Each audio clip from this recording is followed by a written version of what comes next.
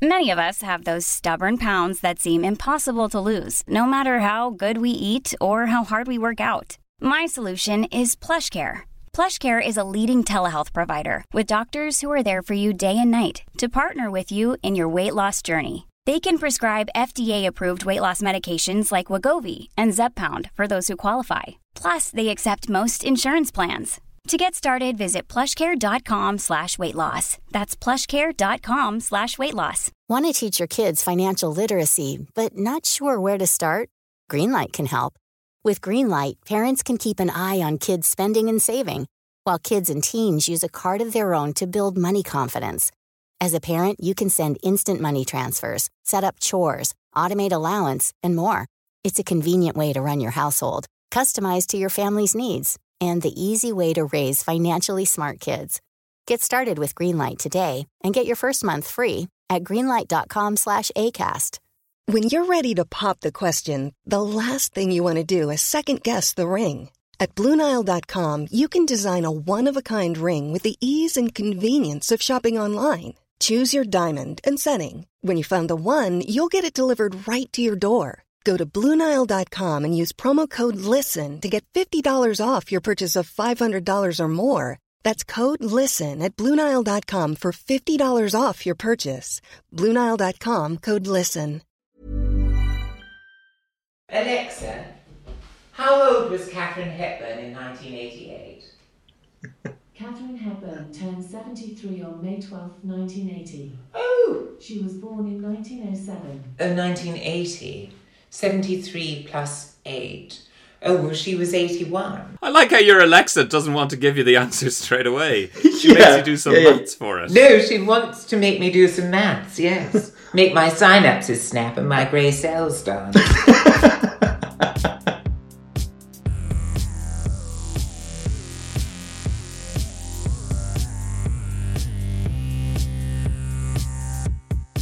Welcome to Legitimate Likes, the podcast where we take a look at some of humanity's most popular fascinations and we try to work out whether they're really worthy of the hype. They're likes, but are they legitimate likes? My name is Will, and I'm joined as always by my co-host Hugh. Good hello, Hugh. Hello, Will. How are you? I'm unbelievably excited. What has you so excited? I'm really excited because we have a very special guest. If you've clicked on the podcast, you know who it is. It's the star of Celebs Go Dating, author of Tip of My Tongue, and Every Word Tells a Story. It's the erudite, enchanting, and extraordinary Tom Reed Wilson. Katharine Hello, Hepburn. Tom. The other name. Sorry. Yeah, I read it. I read the other. Well, that would be very impressive, Hugh, because she's pushing up the daisies. In fact, exactly, it'd be problematic. And quite a lot of peat underneath, I would imagine, by now, because it's been quite a while. It's been a while, so I'd say she's quite a while. Really supporting, she's fertilizing wherever she is. But oh, she is. It's the great circle of life. It's definitely the more morbid start to an episode. Actually, that's one thing I don't know about her. I don't know how she was disposed of. Fired out of a cannon. She might be standing up with a tree on her head for all I know. Yeah. That's the burial I want, deep in the ground with a tree on top of you. What tree would you go for? Oh, I think a wide canopied oak, Will. Oh, wow. They guzzle a lot of carbon by its 40th birthday, one of those. So I think that they're very pretty, but they're very green, figuratively and literally. Wow. I did not expect such a robust response to that stupid question. Yeah, he knows his trees. Yeah. I've thought about this before. Tom Tree Wilson. I don't decide my burial on a whim, And would you plant? Well, you wouldn't be doing it, but would you have a new one planted, or would you uproot a mighty wide canopy already and bring it and just plonk it on top of you? I think I'd source a sapling. Okay. Yeah. And I'd probably be in one of those wicker coffins that eventually sort of erodes away. Oh yeah. Because they're much better for the environment. Although they're unnerving. This is very morbid, and I will say probably won't make the edit. But if you've ever seen pallbearers pick up a wicker coffin, you can see the weight because obviously stuff moves. That's quite an unnerving Yes, thing to see, that's true. But mine will be a bit like a tall laundry basket because it's designed for going. Yes. I'll be standing up to take up less room, you see. Yeah. Great. So they won't worry unless I fall out of the bottom. Oh no. We just sort of write you up and push you. I don't know why I said we, as though I'm going to be one of the pallbearers, but I feel that maybe, who knows? That is what this is about, Tom, is we wanted to try and get in there as the three pallbearers. There will only be three of us. I either want to be in a wedding party or a funeral party, So, Death, legitimate life. Well, I've made my views on weddings clear. Funerals, way better. Yeah. I actually, when Tom logged onto the Zoom, Will and I were on the Zoom initially. Obviously, Michael wasn't here because he doesn't show up for hours. And then just as Tom was coming on, I just saw him log on, and I was about to say, "So Will, are you friends with Tom or what?" And then I realised Tom could hear, and I thought I'd better not. Better just hold it back, just in case you had anything rough to say. I think I would absolutely describe Tom as my friend, even though I think we've only met twice. But because I spend so much time watching your Instagram and seeing your word of the day every day, because if you don't know, Tom does a word of the day, and it's my favourite way of starting the day. Well, I hate to be sort of unctuous, Will, but I feel exactly the same way, because I think sort of for political spoof and commentary, you are second to none. So you've said that is going on the poster. There's no poster as of yet. It is so...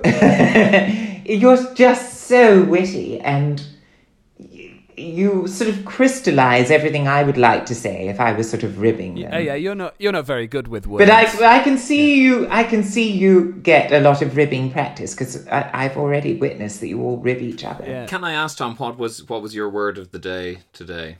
Was it the erection? No, that's my collective noun for a group of architects. Apologies.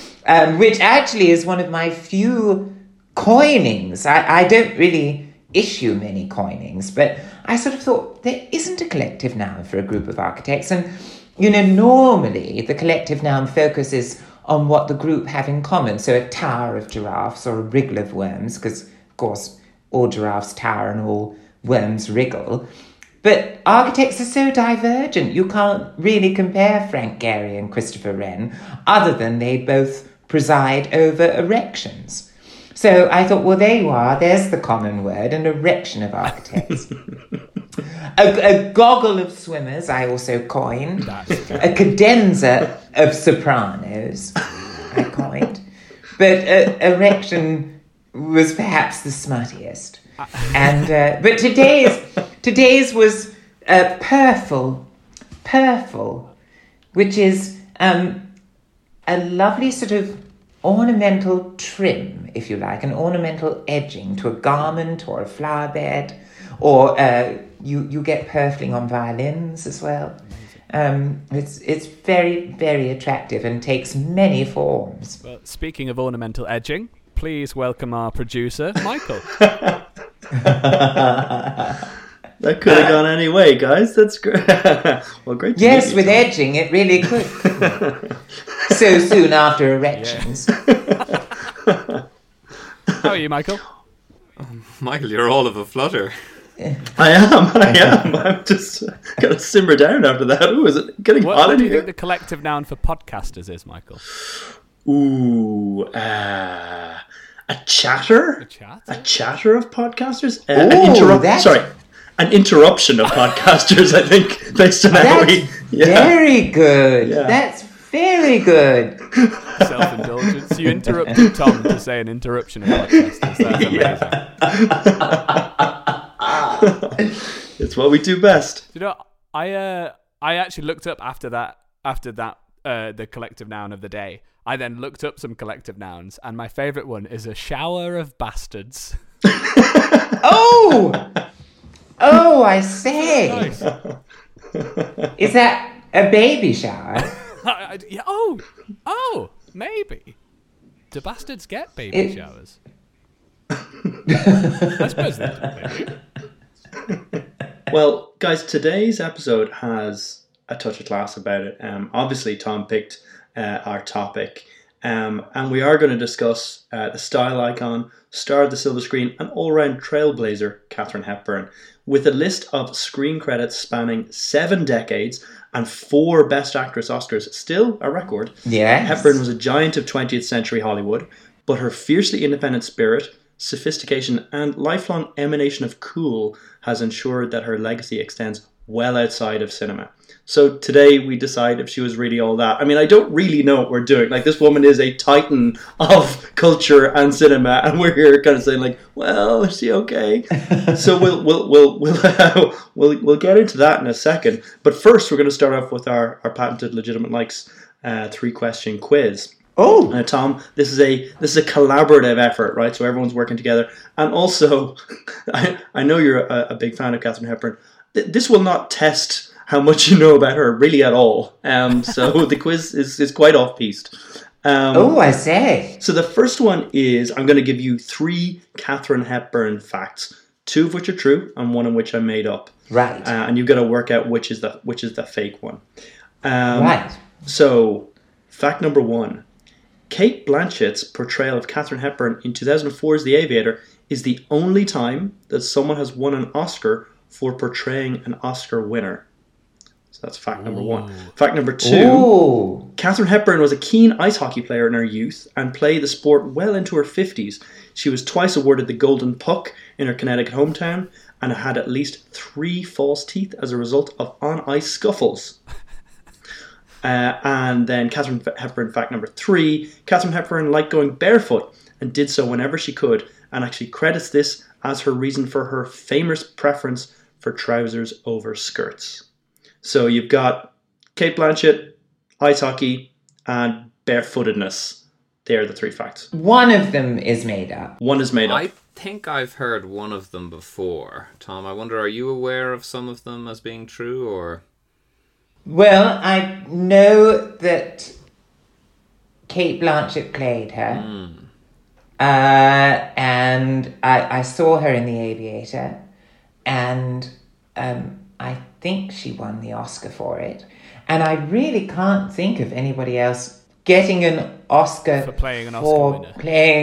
The only thing I'd wonder is whether there's one like I don't think Tom Hanks won for playing Walt Disney in Saving Mr. Banks, but it's that kind of Oscar winner, you know? It'd be someone who won for playing a composer or a producer or something, but... Yes. And Renee didn't win for playing Judy, I didn't think. Because you didn't use second names, I had no idea who you were talking about. That's actually a good point. Did she win? No, she didn't. Did she not? No? No, I think the barefoot thing rings true, but it's slightly confusing because Ava Gardner also grew up without ever wearing shoes and liked to be barefoot on set. I think I've heard that Katharine Hepburn, I think I heard somewhere that she actually played some of her roles barefoot because she was so... because, again, as we know, she did her own thing and if she didn't like wearing shoes, she wasn't going to wear shoes. Yes, and certainly she was the first person in Hollywood ever to wear trousers. First woman ever to wear trousers. And to be honest, I think a lot of the men weren't wearing trousers either for a lot of the time. If we know anything about Hollywood, they weren't wearing trousers. But I've never heard that as the reason. But she often wore open-toed sandals and very, very rarely wore a shoe unless it was a sneaker. So that sort of rings true. She was very sporty and played lots of tennis and did lots of cold water swimming.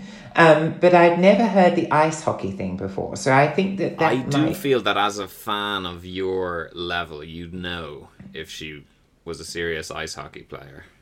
Yes, I've never seen a picture now, what of I will her say is in is it in Bringing Up Baby that she's playing golf at the start of it? And she's got a good golf swing. So yeah, she was a good...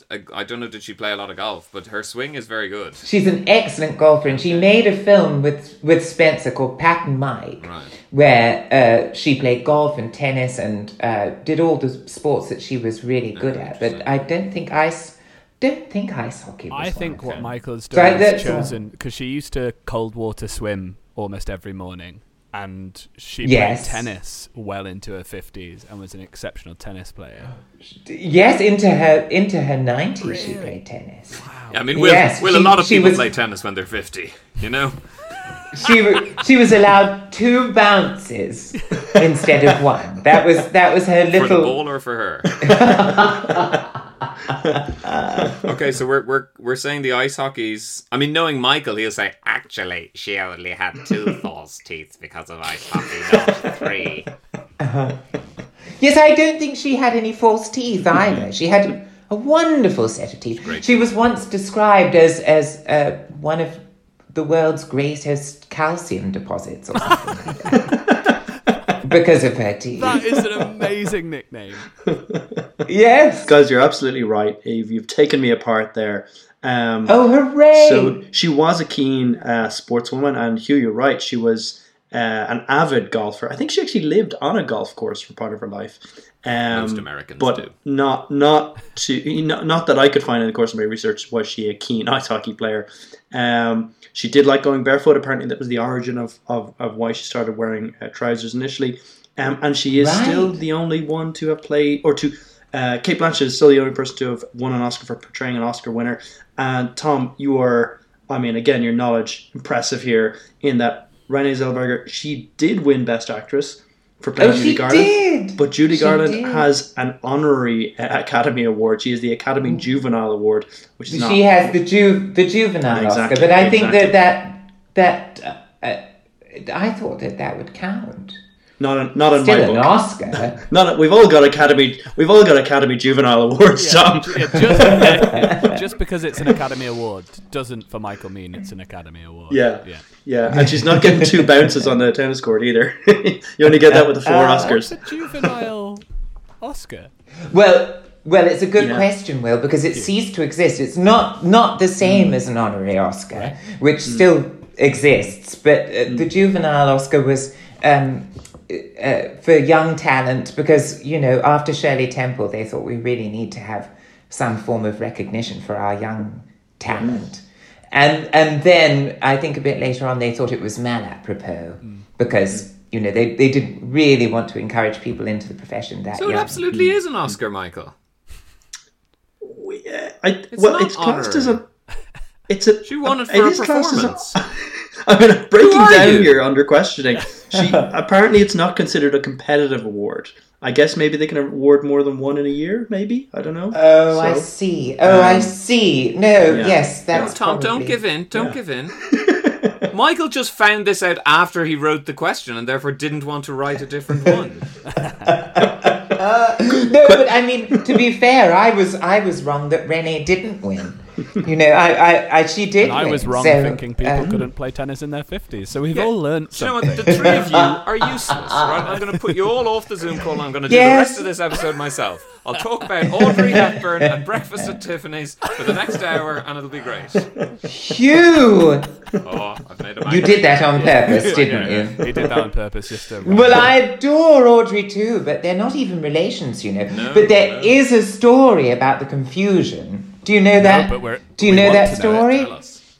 Well, when Audrey was cast in Sabrina, which co-starred Humphrey Bogart, He played the cat. and William Holden, all the costumes were going to be done by Hubert de Givenchy, who actually created, ultimately, the Hepburn look. And she went to Givenchy's studio and knocked on his door, and he opened the door and said, "Well, who are you?" And she said, "I'm Audrey Hepburn." And he was expecting Katharine because Audrey at that time had made, I think, one film. She'd made Roman Holiday, and nobody knew who she was. And so he sort of was a bit crestfallen and a little bit brusque because he thought, why have I got this unknown when I was expecting Hollywood's biggest star? He was most put out until, she charmed the pants off him and they created this incredible, singular, timeless look together. Question 2, guys. Katharine Hepburn, question 2. She was a lover of the bon mot and left a long string of memorable quotes. So I'm going to give you 3 quotes. You got to tell me which were said by her. 2 of them were said by her. 1 of them was not. Which one wasn't said by her? So I call this round Katharine Hepburn. If you, I will. like it. I know, right? Thank you very much. Was the third one Thank you. actually said by her, but only in an honorary capacity? Or when she was a juvenile? She was a juvenile. Yeah, said by some other kid. I don't care about. Yeah. Okay. Quote number 1. Life is hard. After all, it kills you. Quote number 2. A career is wonderful, but after all, you can't curl up with it on a cold night. And quote number 3. If you want to sacrifice the admiration of many men for the criticism of one, go ahead and get married. 3 quotes. Blimey. Yeah. I've never heard any of those before. I mean, and there were many more I could have included. She left behind... Well, like she's endlessly quotable. Yeah, I quote her all the time. But I've heard the life is hard quote. I've heard the life is hard, it kills you, but I don't know if it's... I don't know if it's hers. I would attribute the second one to somebody else. I think I've heard that before, but not. I've already forgotten the second one. The career, it was the yeah. career you can't curl up. You can't curl up. But with that it. doesn't ring true for her, does it? It doesn't really ring true for her because I mean, she never stopped spent working, most of her life alone, and I think her greatest pleasure was working.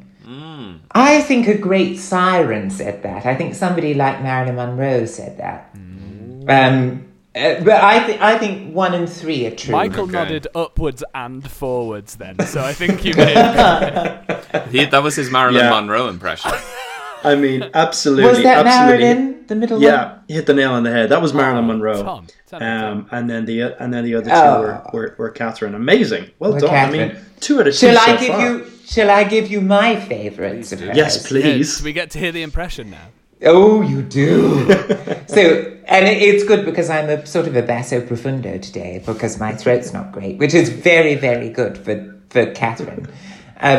She said, well, I'll do the voice one first because she said, I've always had an awful voice. Dorothy Parker said it was like listening to nickels going in a slot machine. She said that. She also said about never accepting her 4 Oscars. And, Will, you're right. She had the record, still has the record for Best Actress Oscars. She had 4. And she never went to a ceremony. And she said, my father said all his children were very shy. And we wouldn't go to a party unless we knew we were going to be the bride or the corpse. That's great. Which That's love. amazing. I just love that. And do you know that it's really funny because on the one hand, she did say she was very shy, and I completely believe her. But on the other hand, she wasn't without ego because her last Oscar nomination, she and Jane Fonda were nominated for the same film for On Golden Pond. Jane in the Best Supporting Actress category and Katharine in the Best Actress category. And at the time, Jane had 2 Oscars and Katharine had 3. And so Jane did the maths and said, well, if I win, we'll be level pegging. And if you win, you'll have double. And Katharine, again, true to form, didn't go to the ceremony.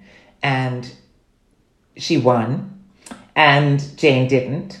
And Jane rang her in the morning and said, congratulations. And without even saying hello, Katharine said, you'll never catch me now. That's amazing. I feel like that accent does provide so much more. Like, it adds a glamour to the sass. Like, if I said that, if I said, you'll never catch me now, everyone would be like, oh. Yes, it does take the sting out of the conceit, doesn't it? It does. Because you sort of think, well, you're still lumbered with that voice. I love that they kept giving her Oscars even sorry. after she didn't show up. Like, she hadn't shown up to 3 Oscars and they still give her a 4th. It's amazing. She didn't go. Yeah, that's really impressive. Yes, and she started refusing to go at the beginning of Oscar's history, really, because her first Oscar was in the early 30s for Morning Glory. I mean, arguably, the Academy did punish her after that because she wasn't nominated for a very, very long time. And had she not, acted well into her 80s, then, she wouldn't have got that sort of amazing second chapter that she had. Yeah. And she also, she had, I think, might have been up until 2002, she had the record for the most nominations. I think she was nominated 12 times. And then all of her wins. Oh, Michael, was she? Yeah, 12 times. And I think it was Meryl. So Meryl Streep might be 20. I think she's in 21, she's, maybe. Oh, is she? Yeah. Gosh. Yeah. With only 3 wins, which actually with is 3 crazy wins, as well, that she only has 3, but still. But Hepburn's wins were all in the Best Actress category as well. So she's of anyone, male or female, she still has the most wins. And I think it's basically... Yes, because... Yeah. Isn't one of Meryl supporting? Yeah, it is. I think it might have been, yeah. I don't think it's polite to mention that when she's around, though. I think she just, and one of them is probably a juvenile as well, so... Does Frances McDormand have 3 she best does. actors now? I think hers are 3 best actors. Yeah, so both Meryl Streep and Frances may catch her, I guess. And Jack Nicholson's on. Is he on 3 as well? For a brief second, I thought May Catcher was a 1930s starlet who also had been nominated. I think Meryl Streep's supporting one was for Kramer versus Kramer, which is kind of a mad one that she was only supporting actress for that. It is a bit. Yeah. Oh, I know. Yeah. Tom, obviously you're a massive fan of Katharine Hepburn. I mean, by the sounds of it, are you a massive fan of Hollywood and the movies in general? I mean, do you know an awful lot about films in Hollywood? Yes, hugely so. But the reason why she rates so tall, as they say in Variety, is because if I go through my favourite movies, in almost every category, bar musical, she looms large. Yeah. I mean, my top 10 movies must have at least 4 Katharine Hepburn performances. Bringing Up Baby, I still think is the best comedy ever made. And the roles for women, I mean, here we are recording on International Women's Day, and it feels very, very apropos because there were a group of women in the 30s that were called the fast-talking ladies because in screwball comedy, they had this sort of machine gun volley way of delivering their lines, and it would be rat-a-tat-a-tat, and they were wonderful and witty, and they were bright, and they were infinitely more cerebral than the guy in the movies. And there weren't comedies like that. Well, arguably there have never been comedies like that since the 30s. And the 30s was a curious time in Hollywood between the wars where it was a little bit anything goes, in terms of gender. She did a lot of dragging up in the 30s in Sylvia Scarlett, which has now become a kind of a cult classic. It was a huge flop when it came out. But she was fast-talking, she was witty, she was clever, she was dynamic and androgynous. And all of those things were very exciting. Guys, I'm gonna drag you back to the quiz. Yes. Okay. Sorry, I derailed the quiz. Do. So final question, question 3. Throughout her life, Hepburn had a series of complicated romantic relationships, most notably with Spencer Tracy. And just reading through these, it really struck me that many of the men in her life had first names which have fallen out of usage since the first half of the 20th century. So I'm going to give you a list of first names of her partners, most of which are real and one of which I've added myself. And you have to spot the odd one out, okay? So which of these did she have a relationship with? So, Ludlow, Leland, Humphrey, Ogden, or Howard? Well, which one did she Howard not Hughes. have a relationship with? Humphrey, she never had a relationship with Humphrey. Really? Oh, so Tom, you know all those people. Ludlow was her first husband, right? Yes, Ludlow was her first husband. Her only husband? Her only husband? Yes, her only husband. And I think he was probably gay. And so it didn't, he was very, very it was a very amicable separation, and they remained friends for the rest of that's lovely. their lives. And he is also Ogden, by the way. His name was Ludlow Ogden Smith. So he accounts for 2 of the names that have fallen out of use. Yes. And who else was on your list? Leland? Yes, Leland was Hayward's, yeah. He was that agent, wasn't he? He was.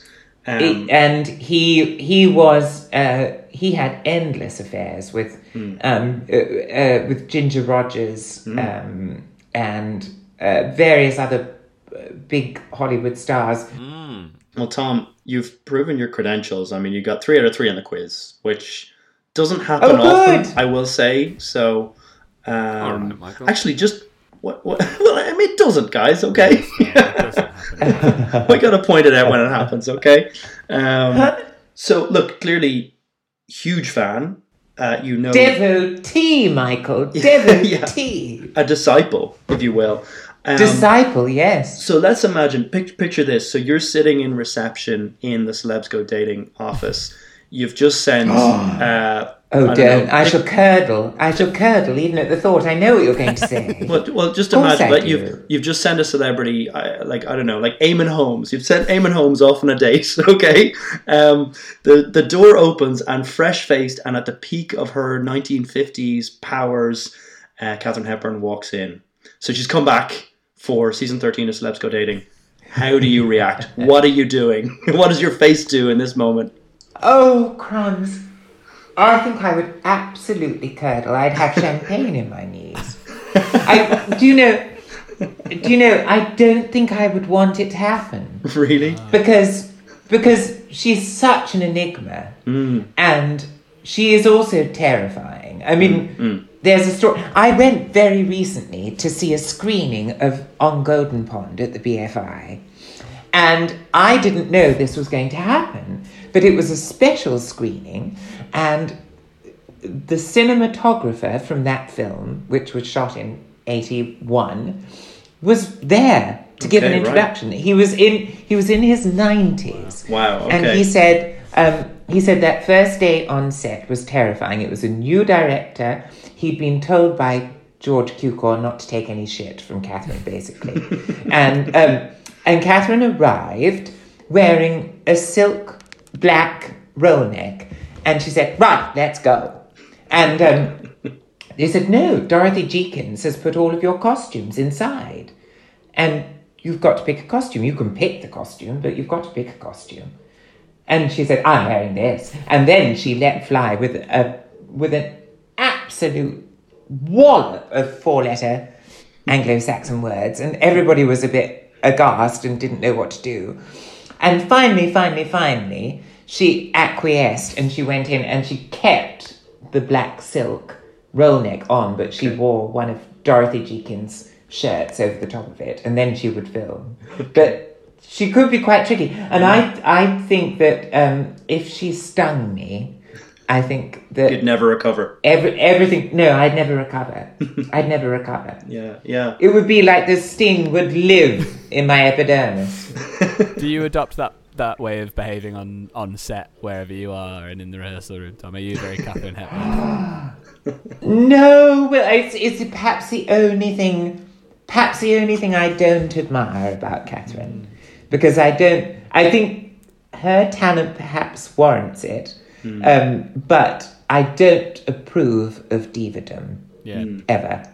She was fierce. I don't think there's ever a good reason for it. And I don't think she had it early on. I think she was she had parameters about what she deemed appropriate and what she thought was right for her. But I don't think she was actively tricky. I think that sort of came much, much later. Yeah, she picked up a nickname later in her career, which I think she was referred to as Katharine of Arrogance, which is amazing. Yes. It's a great nickname. It's amazing, yeah. Yes.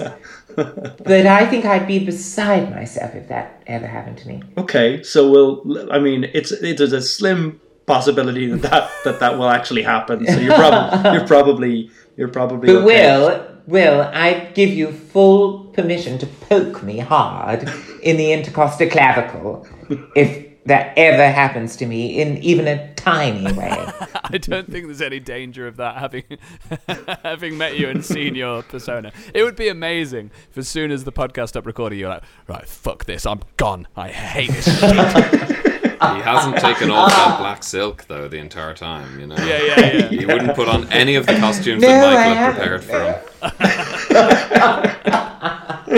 They were too risque, that was the only reason. I have to say, I'm not sure I'd ever see... would there be a bigger discrepancy, and I say this as someone who knows nothing about style or fashion, but a bigger discrepancy between the result if Michael dressed Tom and if Tom dressed Michael?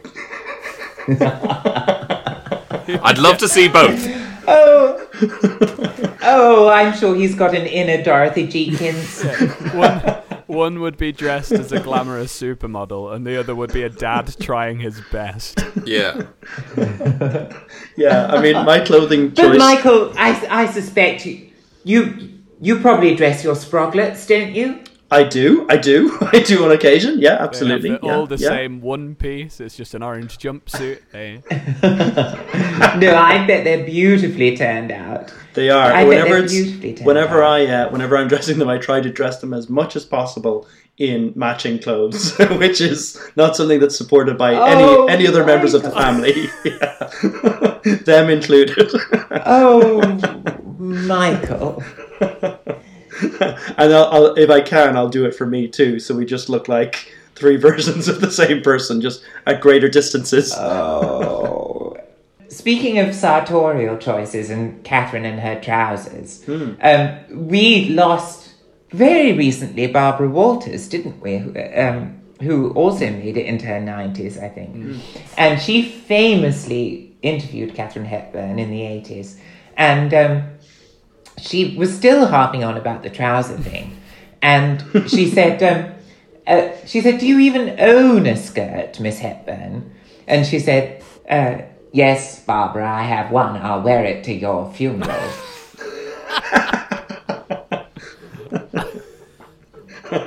Amazing. She never lost her bite, did she? It is funny, she didn't. Isn't it? Those like anecdotes that it's just like, oh, that's just rude, actually. I know. Yeah. But because you're 90, it doesn't matter, you know? Yeah. When you're that old, you can say whatever you want. The thing is, though, she had a rather charming snort. So after she said it, she sort of went like that. And then you sort of forgave her. Yeah. That's very disarming, all right, yeah. A snort is very disarming. Animal noises really take away the dividend. Yes, especially from swine. There's something particularly endearing about swine. And Tom, do you? So clearly, it's not just Katharine Hepburn that you know a lot about, but that that whole era of Hollywood, the golden age of Hollywood. Yes. Do you think that Hollywood is less glamorous today? Do you wish we could go back to the way that it was? Do you want to make America great again? Yeah. Do you think that society has gone too far? No, I think it's wonderfully glamorous. I think the funny thing about Katharine Hepburn and that vintage of star is that actually we're only just catching up with them. So it's less, look at the good old days, than look what happened before the good old days, which was really quite exciting and then went nowhere. You know, I think that's what thrills me about that time.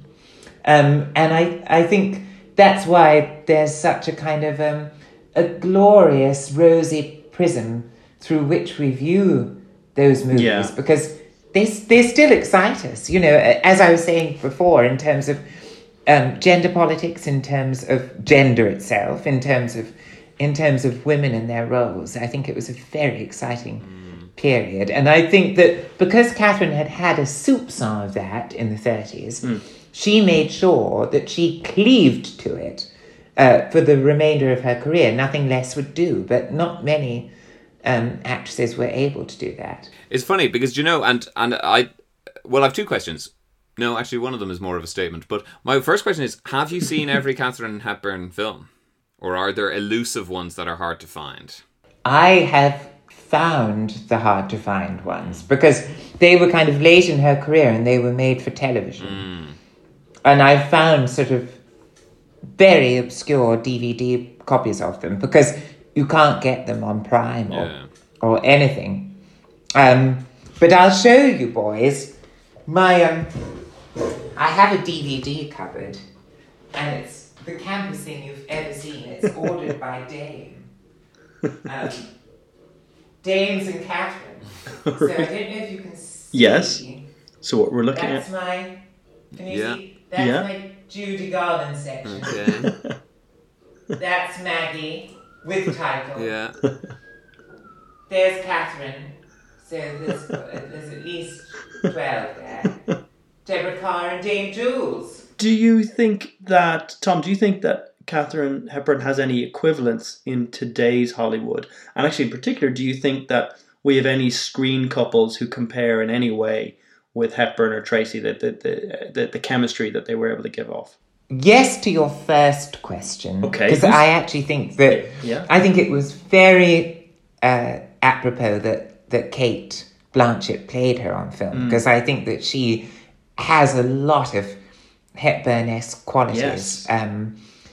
I think she's very dynamic. I think she's very brave. She's intrepid about being big on screen and how much the camera can take. I think that they both believed in their marginally different ways that as long as you were very truthful, it didn't really matter how big you were because the camera could accommodate size, providing there was enough detail.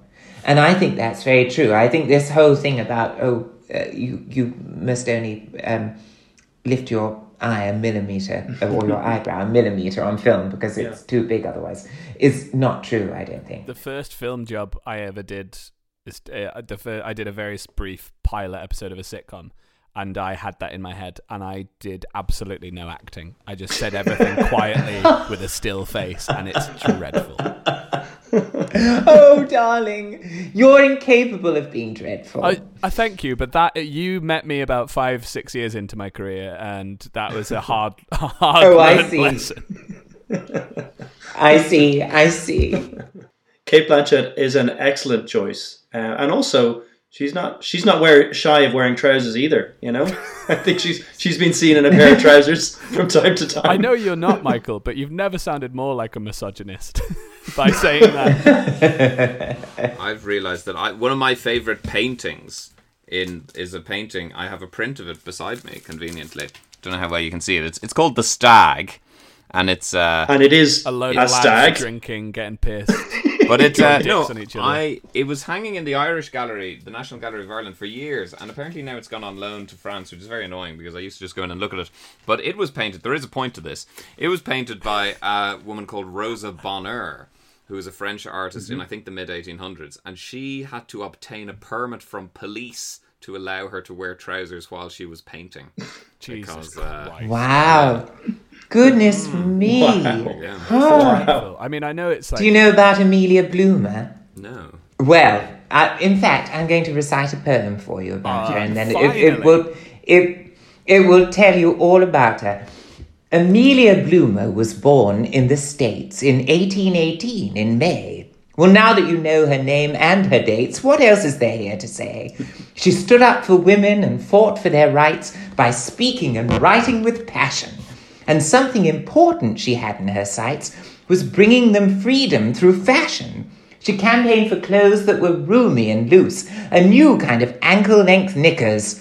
And bearing her name, they are soon in wide use, in spite of some naysayers' snickers. She was a postmistress, and she said, I can't wear these cumbersome skirts to do my round. And she was also a suffragist. That is Tom, great. did you just have that committed to memory? Did that just fell out of your head? That was amazing. Well, I wrote that one, so it's easier. It's easier to know it. Oh my gosh. But you wrote it. This is not meant to be a question, but why? Was it for something, or was it just to express and... Well, My etymological dictionary for kids is all poems. So it goes through the alphabet with etymological poems. And some of them are eponyms, which, as I'm sure you all know, is when a word comes from a person's name. And there are a handful, including guillotine, because I think it was Joseph Guillotine actually designed that instrument to be kind, because it was instantaneous. Yeah. And so the notion was, if it was very sharp, it would be absolutely instant. So if I or one of our 4 listeners wanted to go and read this book, this would be Every Word Tells a Story, available at any good retailer. I've just looked it up, Tom. Yes. Tom, I'm a school teacher. I'm going to buy that book and have it in school without question. Oh, Hugh! Oh, gosh. And Tom, I have 2 kids, so I'm going to borrow that book from Hugh and let them read it. Michael, if you didn't say anything, Tom might send us a signed copy. You never know. That's what I was angling for. Well, I was just gonna say to Will that I will send some copies. Oh well, here we go. That I can force us having a coffee, so I can buy you a coffee and say thanks for this, and then you don't have to do any postage and packaging. And I'll furnish you with literature. There we are. That's a nice trade-off. We did it, guys.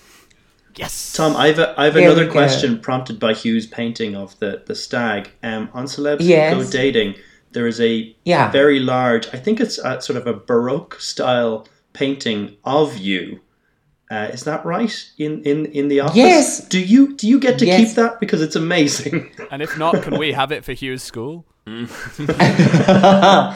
I was utterly crestfallen. It's gone walkabout, that painting. Really? It was painted by our designer, who is a brilliant artist, and I was so thrilled with it. It was a surprise. I didn't know it was going to be there, and I said, "Oh, could I keep it?" Although I don't think I could ever hang it, because people would think I was a terrible narcissist. But I just was so impressed by it, and he said yes, but then the next series, it was a new wall hanging, and it had gone, and I was wondering. Yeah. I inquired after it. I'm not surprised that it's gone, because it caught my eye, and I was thinking if I had the chance to hang that in my house, it'd be up there on the wall. Oh, it's Michael, what a dear thing to say. A complicated thing to steal, though, because it's clearly someone who loves Tom, which obviously is lots of people. But to steal that and place it on your wall means that you can never invite Tom to your house, because then if he came, he would know. I think it can only have been the artist. Yeah. Because it must have been such a labour of love, and it must have taken eons to do. While we're talking about the show, Tom, you're presumably always looking for non-celebrities for celebrities going dating. So you've got 3 of us in front of you here. I'm married. Yes. Will is in a long-term relationship. Hugh, also a celebrity. Also a celebrity, actually. Yeah, also a celebrity. Yeah, whatever. Yes, exactly. But as you can see in front of us, Hugh, who is arguably the pick of the bunch, right? Single, okay? He's available. A honeybee. He's got the looks. He's got the hair. honeybee. He's tall. He's got a great voice. Any chance we can slot him in on the next season? I assume you can make this happen, right? Well, I'm sure I can make my voice land on the right tympanic membrane. Oh, Tom, you wouldn't believe how often I've heard that when people try to set me up with someone. Jesus, it's just every single time. Every word tells a story, and I've heard that story 100 times before. Look, I'll be honest, Tom. I've never heard of Celebs Go Dating. I've no idea who you are. Will was like, I've got this friend, and I was like, yeah, another friend of Will's with a double-barreled name who's coming on the show. I was like, grand, whatever. So, this is all news to me. Well, I think you'd fit right in. Tom, I assume it's hard to find ordinary people, non-celebrities, to go on dates with attractive celebrities. I assume that's hard, so I'm trying to do you a favor here, okay? Well, you're a darling, and from your lips to someone's ears, or my lips to someone's ears, that's all I can say. We've put it out into the ether. We've manifested it. So we'll make Hugh available, and we won't talk about his appearance fee. I'm not going to hold you over. We weren't talking about his appearance. Michael is actually big into white slavery. You know, he doesn't mention it much, but you know, he talked about dressing the kids in matching outfits. This is all part of it, you know. Yeah. So, guys, I one more point to bring up. There was a 1994 Royal Society of Chemistry poll, which concluded that, and it was done by the Royal Society of Chemistry because they were assessing screen chemistry, said that Hepburn and Tracy were the number one couple in terms of screen symmetry or chemistry over the previous 100 years. Other couples were Richard Burton and Elizabeth Taylor, Bogart and McCall, and then unusually Mel Gibson and Danny Glover. But I do see where they're going with that one. They were great together, you know. Well, so. I think I agree, and I think it's not so much sexual chemistry, because I think their own sexual chemistry was relatively short-lived, but I think it's acting chemistry in terms of their styles really complementing each other. And Katharine Hepburn put it better than anybody. She said her two favourite actors were Loretta Young and Spencer Tracy. And she said they are baked potatoes. She said they are true and unadulterated and don't need any frill. And I am a crepe Suzette. I cannot help but be a little bit fancy. And I have to say that the reason I love Katharine more than Spencer is because I am more drawn to a crepe Suzette, and I do like the ornamental. You like a bit of purple. I like a bit of purple, and you know, that was on the tip of my own tongue, so you're brilliant. There's something happening between our swollen frontal lobes, Michael. Well, don't say membrane again, Tom. He'll end the episode. I really like that if she's a crepe Suzette, that means that the 9 or so films her and Tracy made together was essentially having a baked potato with a crepe Suzette in the middle of it, which I think would be delicious. Yeah, that's sort of a cleaning out the fridge type of meal, isn't it? Too. Yes. Yeah. Oh God! You know, you talk about the on-screen couples, and that's just not a thing anymore. You know, but why is it not a thing? Like, when did we stop? Is it just that, I don't know? Are there more actors out there? When did we stop watching the same actors coming together to play couples, and why doesn't it happen? I guess the end of the studio contracts may have affected it. What were you going to say, Tom? Okay, yeah. Yes, I wonder whether it was... Yes, and because of that, cost a little bit.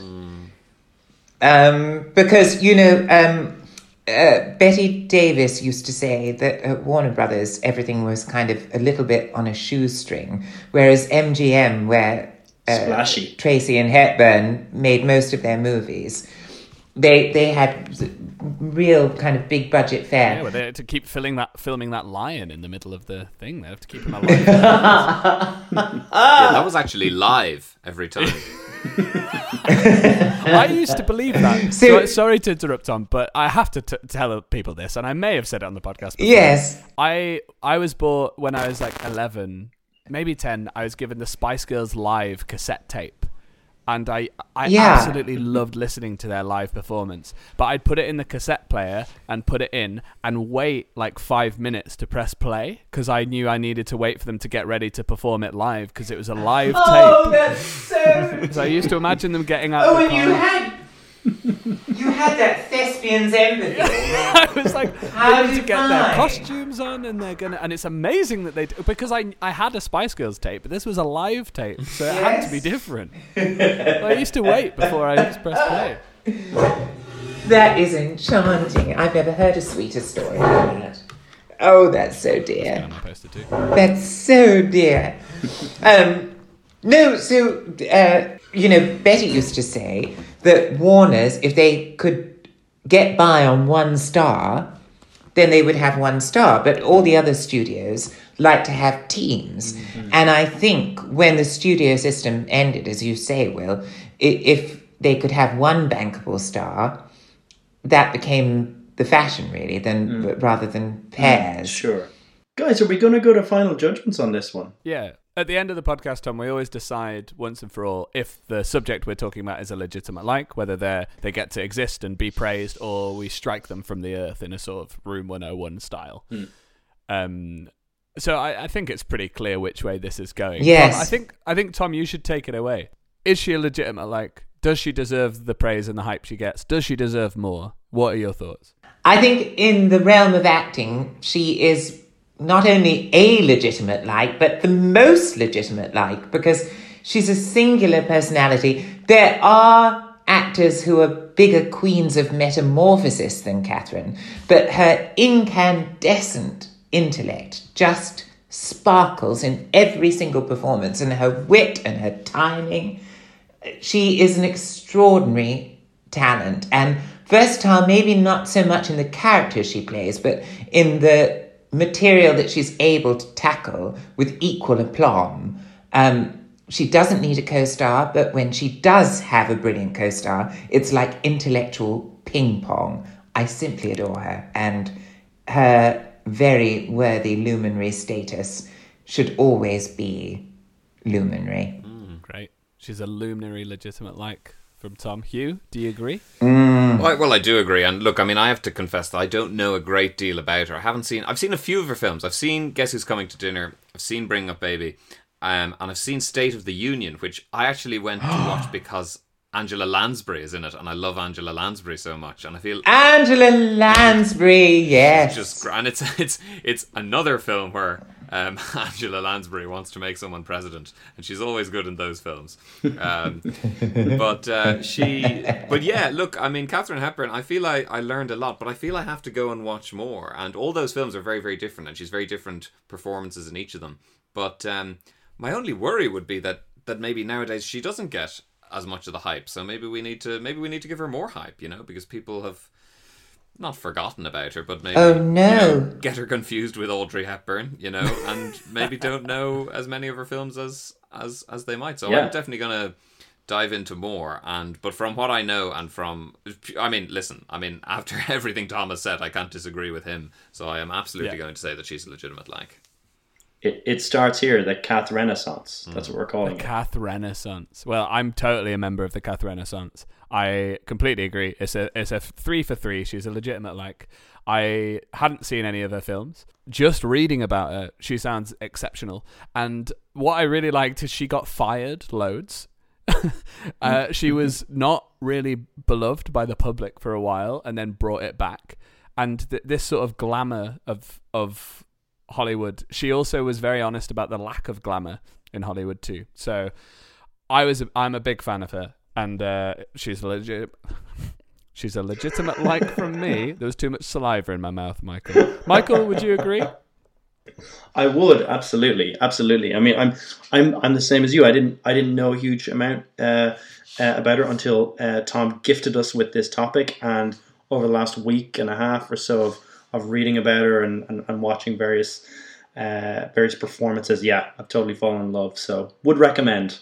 Legitimate like. It's been an absolute pleasure. Thank you so much for coming on. We're all better from your presence. If people want to find you, they can follow you at Tom Reed Wilson. Yes. Thank you for having me. What a pleasure it's been. If you've enjoyed the podcast, please rate it 5 stars. Recommend it to a friend. You can get it wherever you get your podcasts. You know that because you're here. Hugh, thanks so much as always. Thanks, Will.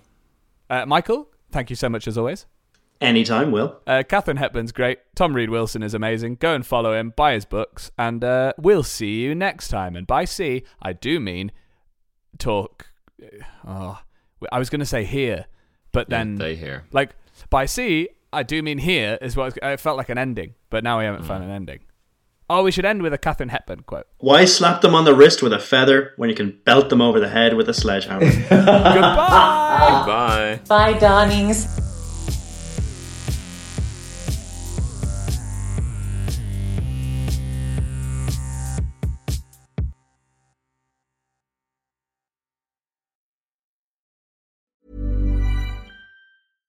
Hello, this is Danny Pellegrino, host of the Everything Iconic podcast, and I'm here to tell you all about Splash Refresher, because hydration is mandatory, but boring is not. Now, I love my water, but if I don't spice it up, I'm not going to finish what I took out of the fridge. That's why I love my Splash Refresher, which is flavorful, delicious, bright, hydrating, and 0 calories.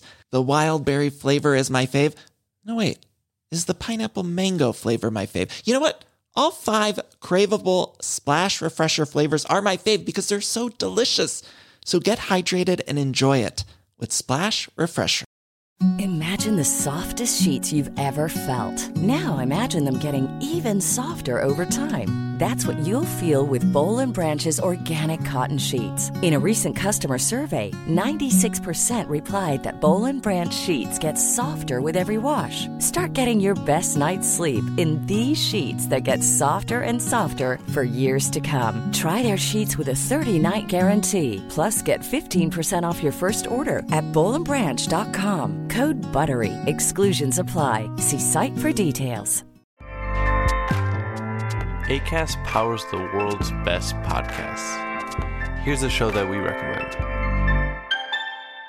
The Real Housewives is a guilty pleasure for most, but if you're looking to not feel guilty about that pleasure, tune in to Everything Iconic with me, Danny Pellegrino, where I break down all the messy moments and behind-the-scenes antics of Bravo's popular franchise. And on Everything Iconic, I also interview celebrity guests like Kelly Ripa, Keke Palmer, Drew Barrymore, Cameron Diaz, and more about their guilty pleasures, their past work, and so much more.